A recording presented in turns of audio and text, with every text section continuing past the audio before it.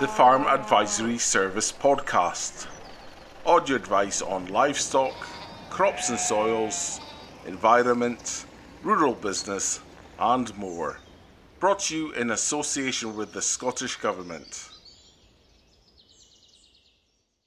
Hello and welcome to this Farm Advisory Service Livestock podcast. This podcast is designed to give producers up-to-date information on all things relating to livestock. It's been funded jointly through the Farm Advisory Service Animal Welfare Programme and also the Veterinary Advisory Service. So a big thanks to Scottish Government for their support. So hello and welcome to this livestock podcast. This month's focus is on to sheep again.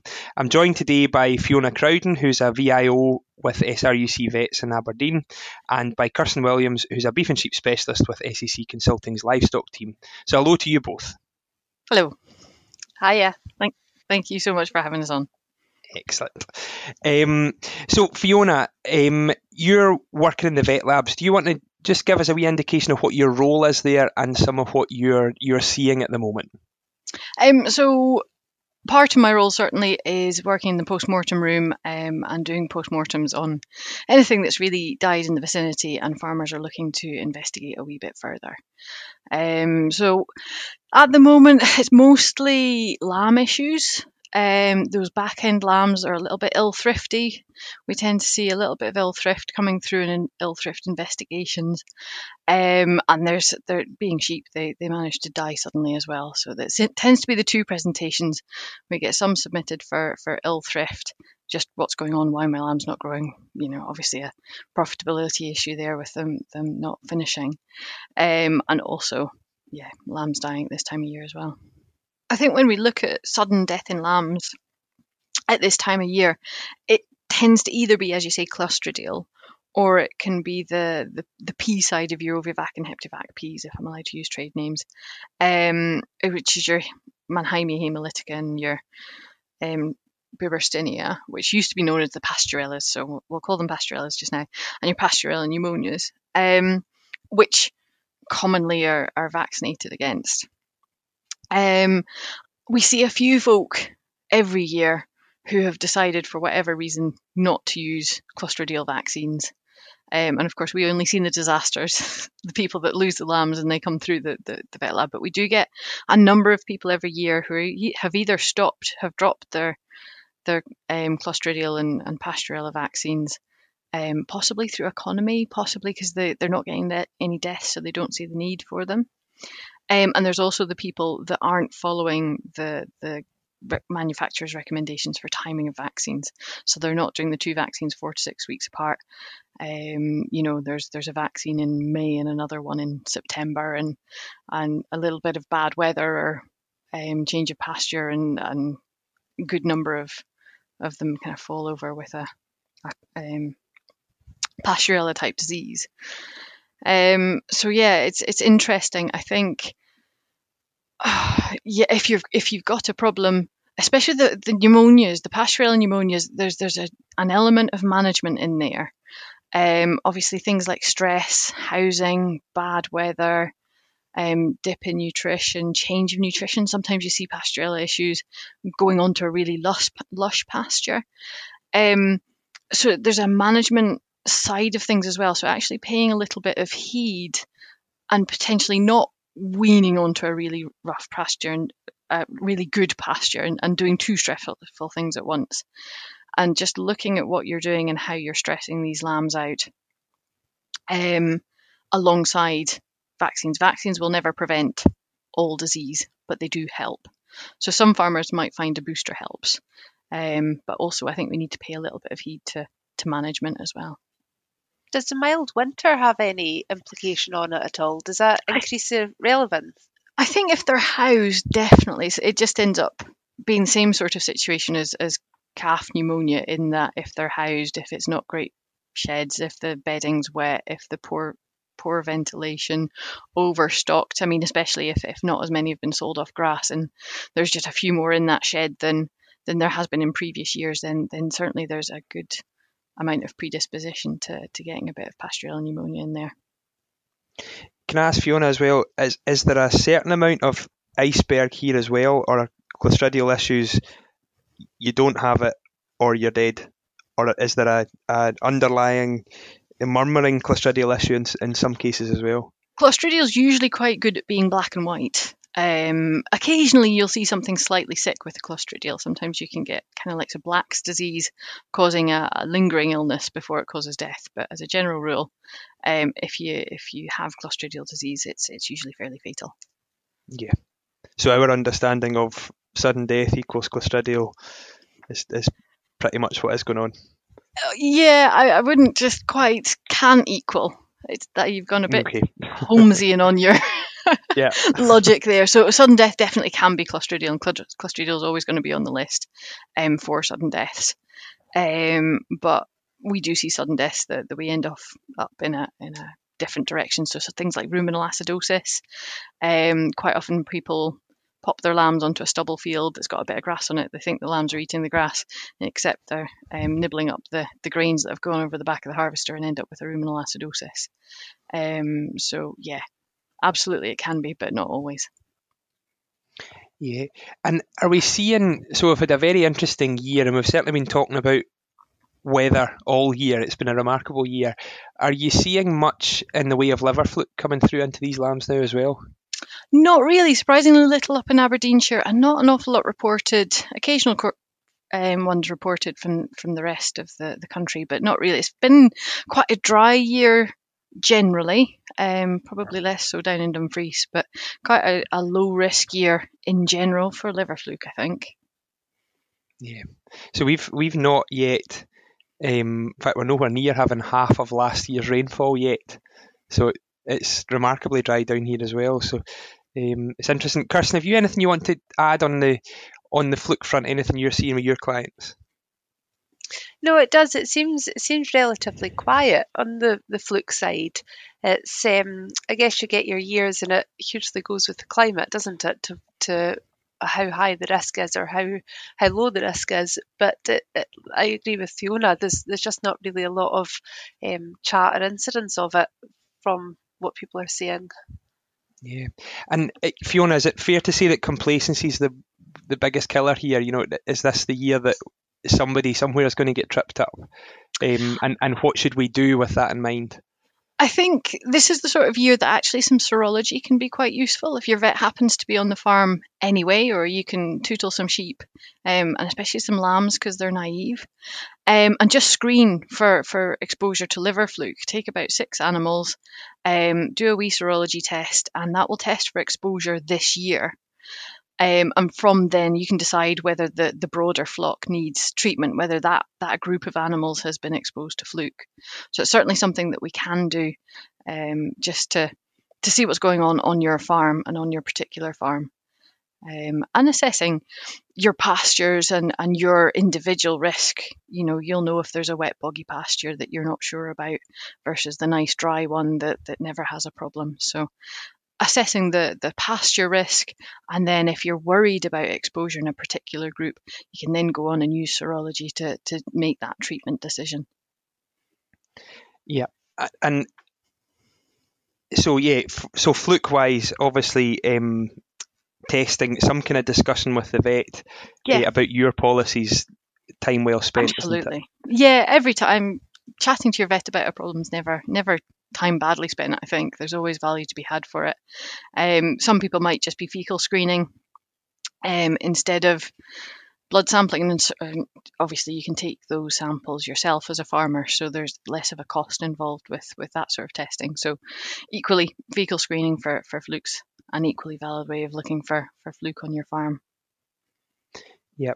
And what about those, so you mentioned ill-thriven lambs earlier on, and I think I suppose once we get through the lamb crop, once everyone's got a bottom end, but those stale lambs that aren't moving, what would you be testing, or what would you be looking at with them? What's the advice to people that have got lambs that are a bit stuck? Yeah, so we've certainly seen a few cases up in Aberdeen where we've had kind of the whole lamb crop really not doing as well as the farmer would have hoped, and really selling quite low percentages off grass. And that, a lot of the time, it comes back to chronic parasitism. And these lambs have just been battling either high pasture burdens or haven't been wormed in a timely manner. And they've got like a secondary enteritis. Their guts just are unhappy. They're not really absorbing what they need to from the nutrition they're eating, and just end up ill-thriven. Now, some lambs genetically are just a bit better at coping with lamb burdens, and they tend to cope okay. And then other lambs just suffer that little bit more, and become more ill-thriven. So certainly that we can see a lot of the time that gets tied in when we go testing for trace elements. We quite often find trace element deficiencies in these animals, but it's really hard to separate kind of chicken and egg from that. Is there a trace element deficiency in there contributing to it, or is the fact they've just got really unhappy intestinal tracts, meaning they're not absorbing things properly? Yeah. On those lambs as well, Kirsten, so we've got, assuming we've assessed the parasite load, we've dealt with the parasite issue, what advice would you give to people in mid-November, December? What do we do with those lambs that are a bit stuck, with regards to rations and finishing? Yeah, I think it's quite interesting actually, when Fiona was saying there that it was people are finding that they've not got as many away as normal off the grass, and that they've got this high kind of parasite risk. And I think if we cast our minds back to lambing time, it seems like so long ago, but how bad the weather was and how much those lambs had to fight, especially the late born ones that hit with the snow. And then thinking of the role of colostrum and how that helps with having a healthy start, then helps the rest of their life as well. And there may be something kind of going on there as well, mightn't there, Fiona? Absolutely. I mean, and certainly up in Aberdeenshire, it's really slow to get the grass going this year. And those intakes, if they're low in the first 6 to 8 weeks of life, they just don't seem to make that back. And yeah, if places are slightly heavily stocked, they've been slightly overgrazed in the winter, they just didn't get going this year at all in the spring, I don't think. Yeah, and sorry, Robert, I didn't really answer your question there about what to That's do okay. with them. What to do with them now? I went off a bit there. So yeah, like obviously everything has to work as a package. So health and nutrition equals performance, I guess. And there's no point in having one right and not having another one right. And it's thinking about have they got the forage in front of them? If grass is starting to run out like it is in so many places, is there alternative forages that they could have? Is there, I don't know, do you start to put out silage and hay? Is there forage crops they could have? Is there a way to eke out the grazing a bit just to make sure that they do have the grass in front of them? And I totally appreciate that inputs are very expensive this year, but when we're looking at if there is a lack of grass, these lambs are worth a lot of money at the moment, and they're really worth looking after. And bringing in supplementary feed in the way of concentrate feeding is also another thing to do. But also thinking, like I know Fiona said about doing trace elements, but making sure that they do have what they require as well. Yeah, and I would endorse all of that, but I would also add in the store ring's a really tempting place to go to at the moment as well. If you've got lambs that aren't finished, but a lot of these lambs are achieving or making significantly more than what they would have made fat last year in the store ring this year. So there's an exciting option there too if you're out of grass, and maybe prioritising grass at this stage for next year's lamb crop rather than trying to finish this year's. But yeah, absolutely. And as you say, Kirsten, I mean, the lamb market. Do you want to say a wee bit about the lamb market, actually, about where we're at? Yeah, it's really positive, and it's funny. All year I've been saying it's really positive, and then it just keeps staying there, and it's fantastic. It's really interesting actually to follow the trends and what happens. But we're in a fortunate position that the amount that has been killed so far this year is about 10 to 11% back on where it was this time last year, which shows you that there's a really big market requirement for lamb. And whenever there's a market requirement, it always means that there's a premium to be paid. So it's really good. And we're still well in excess of £100 for for a prime lamb. And here we are in November. It usually starts to rise in November through until they start to come short kind of February, March time. So I think it's going to be a really exciting kind of winter, and with the store ring being so buoyant, it just shows that people have got the confidence that price is going to stay high. We've got shortages globally, say like New Zealand, Australia. They've had bad lambings, they've had extreme drought that's knocked the size of their flock. So there's a global shortage of lamb as well, which again is really helping our position and putting that premium onto our lamb. So I think it's just a great place, but it's also thinking about these inputs to buy for lambs. It's thinking actually what are they worth, and it's not using last year's figures to if I buy creep at £200, my lamb is worth £80. It's actually adjusting those figures and seeing where the kind of point is, and they really are worth looking after. Yeah, and I really take my hat off to those the guys that buy a lot of store lambs. You know, they help out they're a major part of the system, and they really help out the breeders. And actually, they're taking more risk on the same number of lambs. You know, they've got lots more money tied up this year. But as you say, Kirsten, the confidence is there, and it's great to see that at a time when in the rest of the economy it's easy to see negative signs, but the lamb end of things, and to an extent the beef end of things too, is really pretty buoyant and has been for a good while. It's been a good year. It's good. So Fiona, now, as I said, we're into the tail end of the year. Most farms will be tupped by this stage. What about meeting the needs of those newly in lamb ewes or midway through pregnancy ewes? What do we need to be aware of when managing that group? I think at this point, as long as your topping's gone well and they've got a reasonable amount of food in front of them, this is, once the embryos have implanted, they're pretty stable things. They toodle away quite nicely. They're not growing terribly much. They're not putting a lot of pressure on the ewe at all. And so it's reasonably benign, this period, I think. But I think it is, because it's a benign period, it's a good opportunity to reflect maybe back on the year you've had, and plan the year going forward a little bit. And there is a bit of an opportunity to look forward and see what you can do better, what you can improve upon, and just do a bit of health planning and target setting, dare I say it, and really just think about what's ahead in the lambing year. Yeah, excellent. And Kirsten, I've already asked you about your thoughts on the lamb market. I'm going to ask you to get your crystal ball out again. What about scans? We've got quite a lot of fit ewes. Are you expecting to see a lot of big scans this year again? Now, that is a crystal ball question, isn't it?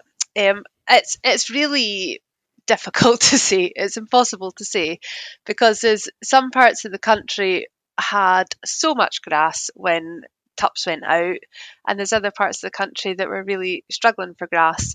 Generally, ewes are fit, and so going to the tup fit usually gives you your highest chance of producing eggs, egg survival, the embryo developing and everything else. But like last year, look how the weather turned and completely stripped condition off of sheep as well. So we can ask for high scannings, but there's a point that we probably don't want them too high, because the higher your scanning percentage, the higher your losses, or the lower your survivability is. So there's a place that's good, and every farm is different. So you've obviously got a health situation and a lowland situation, and what works for them is completely different.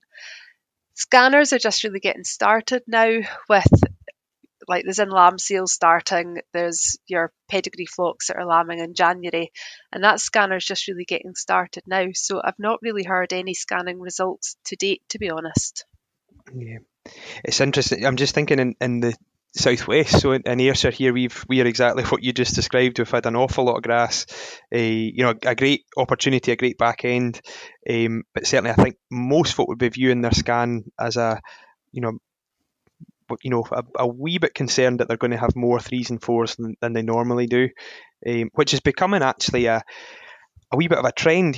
We've had several mild grassy back ends in the last few years, and those big scans are becoming more of an issue. So is there anything we can do with that in mind? Obviously not now that they're in lamb, but going forward. So if we are dealing with big scans, is there anything what would you do to try and reduce that lamb crop? It seems goes against the grain a wee bit for some, but certainly in some areas that we're scanning 220 and 230, how can we drag that back a wee bit?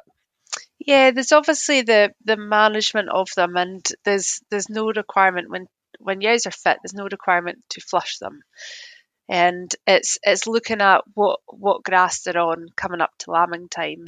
It's also looking at the genetics that you're using. So, are you using a female or a male that has got maternal attributes, and is one of them a high number of lambs? It's maybe a time for farms that are struggling with that, it's maybe a time to actually look at what breed suits their system, because the environment or the climate is changing.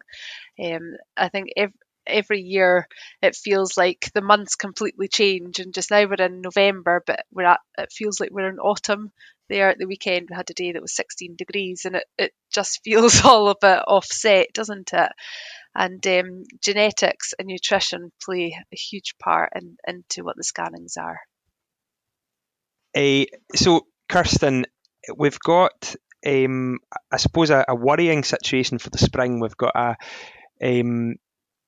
significant change in the fertiliser price, and grass looks like it's going to be, or it's going to be a lot more expensive to grow grass in the spring.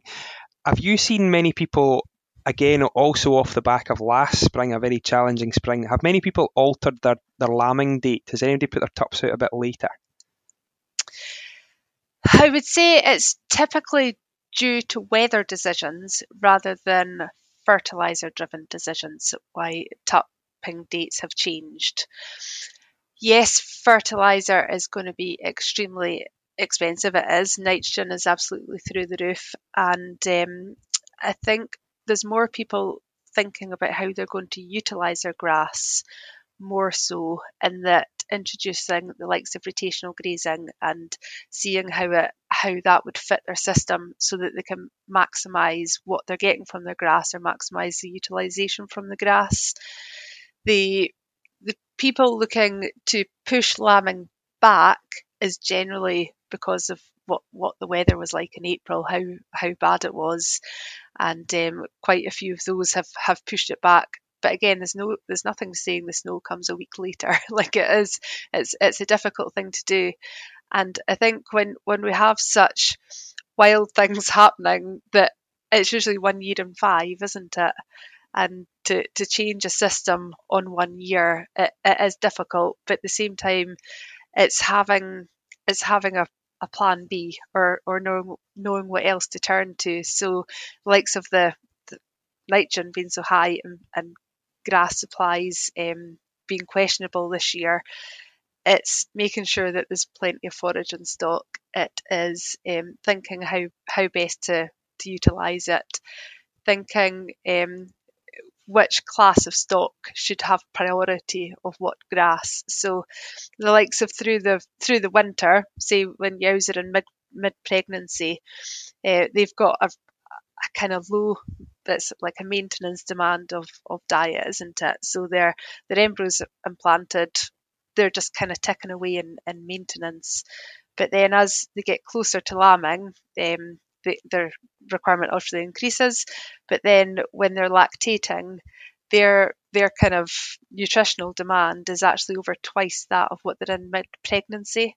So it's thinking about when you really need that grass. So obviously for your lactating sheep, to get the lambs off to the best start, to make sure that they've got their feed supply, it's making sure you've got the grass for them then. So is there a way to think for this winter, there's plenty of time still, to give pasture a really good rest, if at all, by taking sheep off, be it wintering onto stubbles, onto forage crops, just something to give that grass a good break, so that you can get a bit of a bite in the spring and reduce that requirement on nitrogen. I think, it's a great point, and it's something historically, and I'll certainly put myself in this team as well. I've been particularly bad at is grazing heavily through the winter and getting to the spring with nothing, and actually stockpiling that grass in the spring, even if you can supplement grass earlier in the season to make sure that you've got that good stockpile, that good cover of grass for when you really need it, when it's at its most valuable, when you've got a lambing ewe and a newly lactating ewe. And it's almost a mindset issue, really, isn't it? That historically we've grazed it because it's there, but we now need to get better at leaving it alone and giving it its time just to recover and to reset and go again.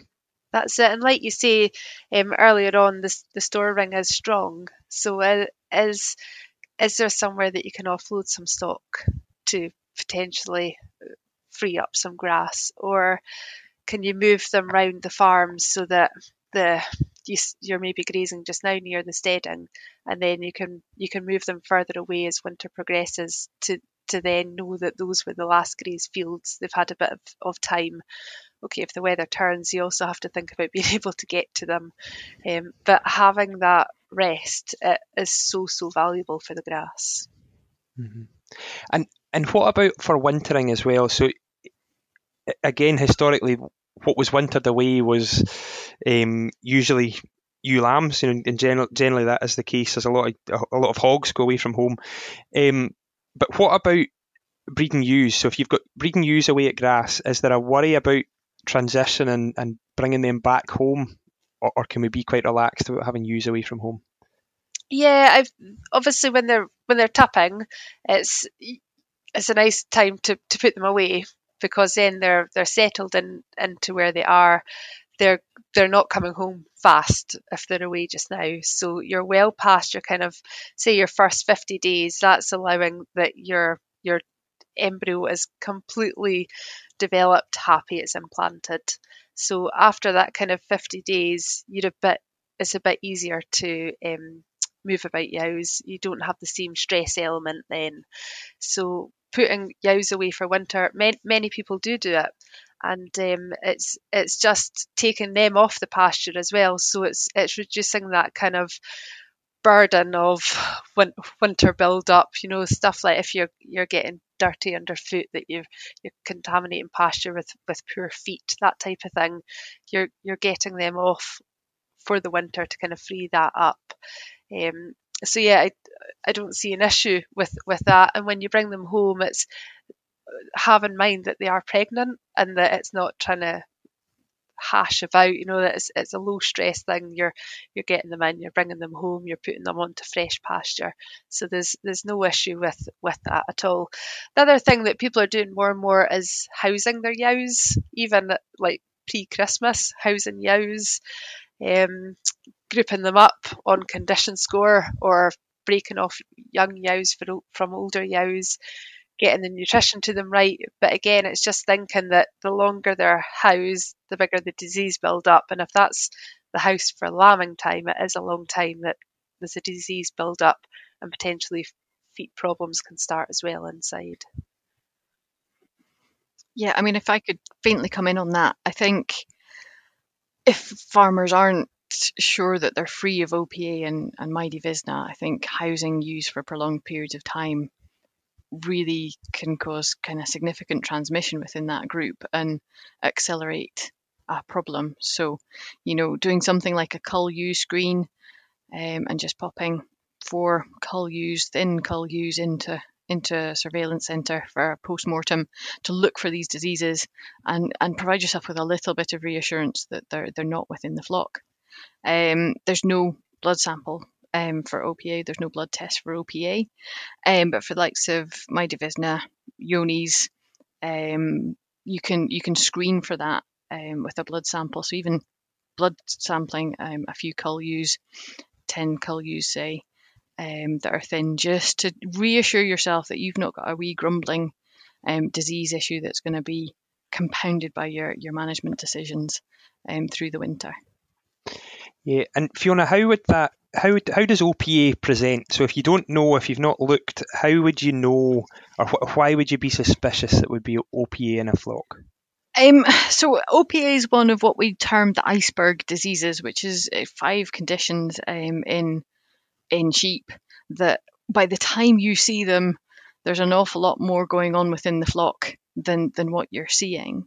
OPA is a respiratory tumour, so it's a fairly slow growing affair that infected sheep that have grown quite significant tumours shed virus in their respiratory secretion, so basically in their breath, and then when they drop their heads to use troughs or drinking troughs, or like especially if they're on the floor, that fluid can flow from the respiratory system, and that can be really infectious to the other ewes in the flock.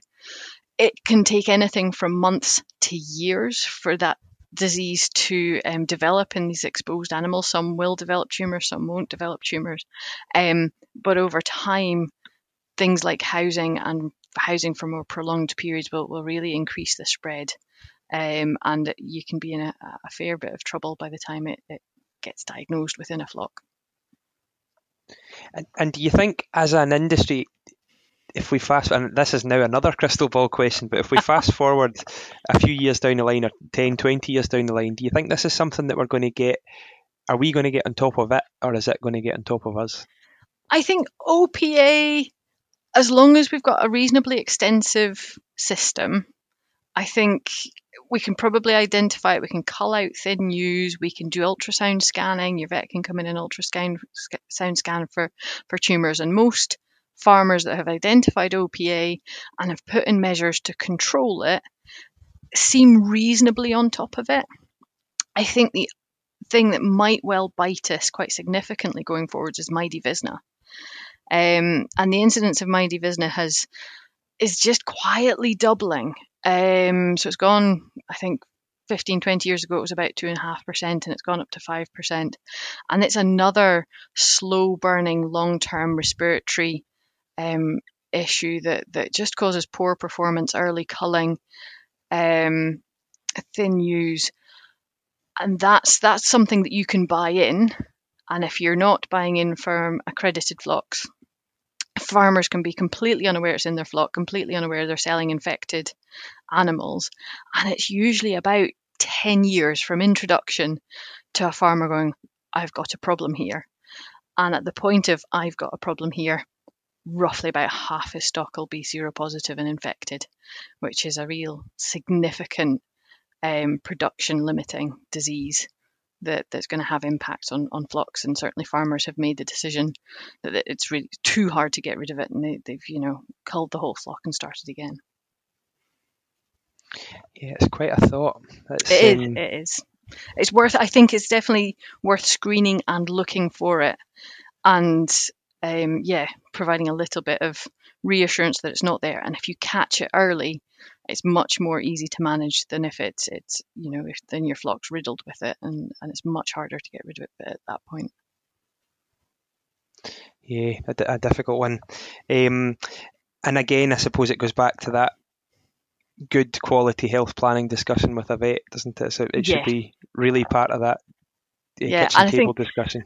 It's so easy for a negative result to feel like a waste of money.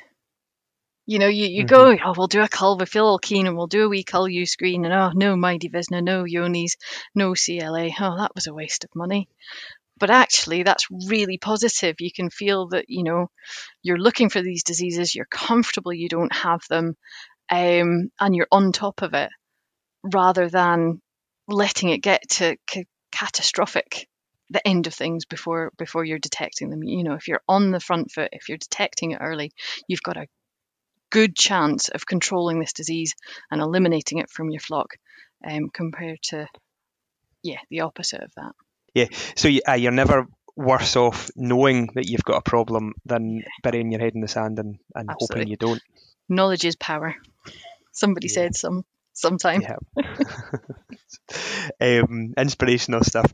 So just to sum up from you both, is if we're assuming the audience we're talking to are ewes are tups are back in, what are the jobs that the kind of top 2 or 3 tips to these guys at this time of the year. Kirsten, do you want to go first? Sure. So I think looking after the tups is really, really important. They are half of your flock. They are a big investment every year, and looking after them after tupping is something that I think there's quite a lot of improvement to be made. They're quite often the forgotten ones in a farm, aren't they? That they're taken out and put in a park. But these guys, they have the potential to be really, like, they work hard when they're out, and they generally lose a bit of condition score, which is about 15% of their body weight. So then coming into the winter to be low in condition, it's quite hard on them. So it's making sure that that they're either housed or that they're offered somewhere that's sheltered, and that they're given some good quality forage. And if they're under condition score 3, that they're even given a bit of concentrate feeding as well, working up to about half a kilo a day. And it's just thinking about having a good look at them, and if there's wounds or there's sore feet or anything, it's such a good time just to get them fixed for the winter, and just get them. And generally, if you get them through the winter, you've got them for next year's tupping as well. And it's thinking about what vaccinations they still need. Do they need their clostridial vaccinations, that type of thing as well. So I think looking after the tups post tupping is probably where I would go with that. Excellent, thanks. Fiona, have you anything to add? I think, yeah, just as I said before, it's a time to look back, and if you've still got some thin cull ewes around, doing a little bit of disease surveillance and do some screening just to see what's going on and check there's nothing that you don't know about in there. And yeah, having a look back at the year, see what went well, what went badly, and reflecting on it and seeing if there's a way that we can control those things and improve it in the years to come. Excellent. So thank you very much. Some really good words at the end there, just simple tips and ideas of things we can do just now, or things we should focus on. To you both, Kirsten and Fiona, that's been great. I've thoroughly enjoyed it, and I really hope I'm sure our listeners will have enjoyed it too. So thank you to you both, and good afternoon. Thank you. Bye-bye.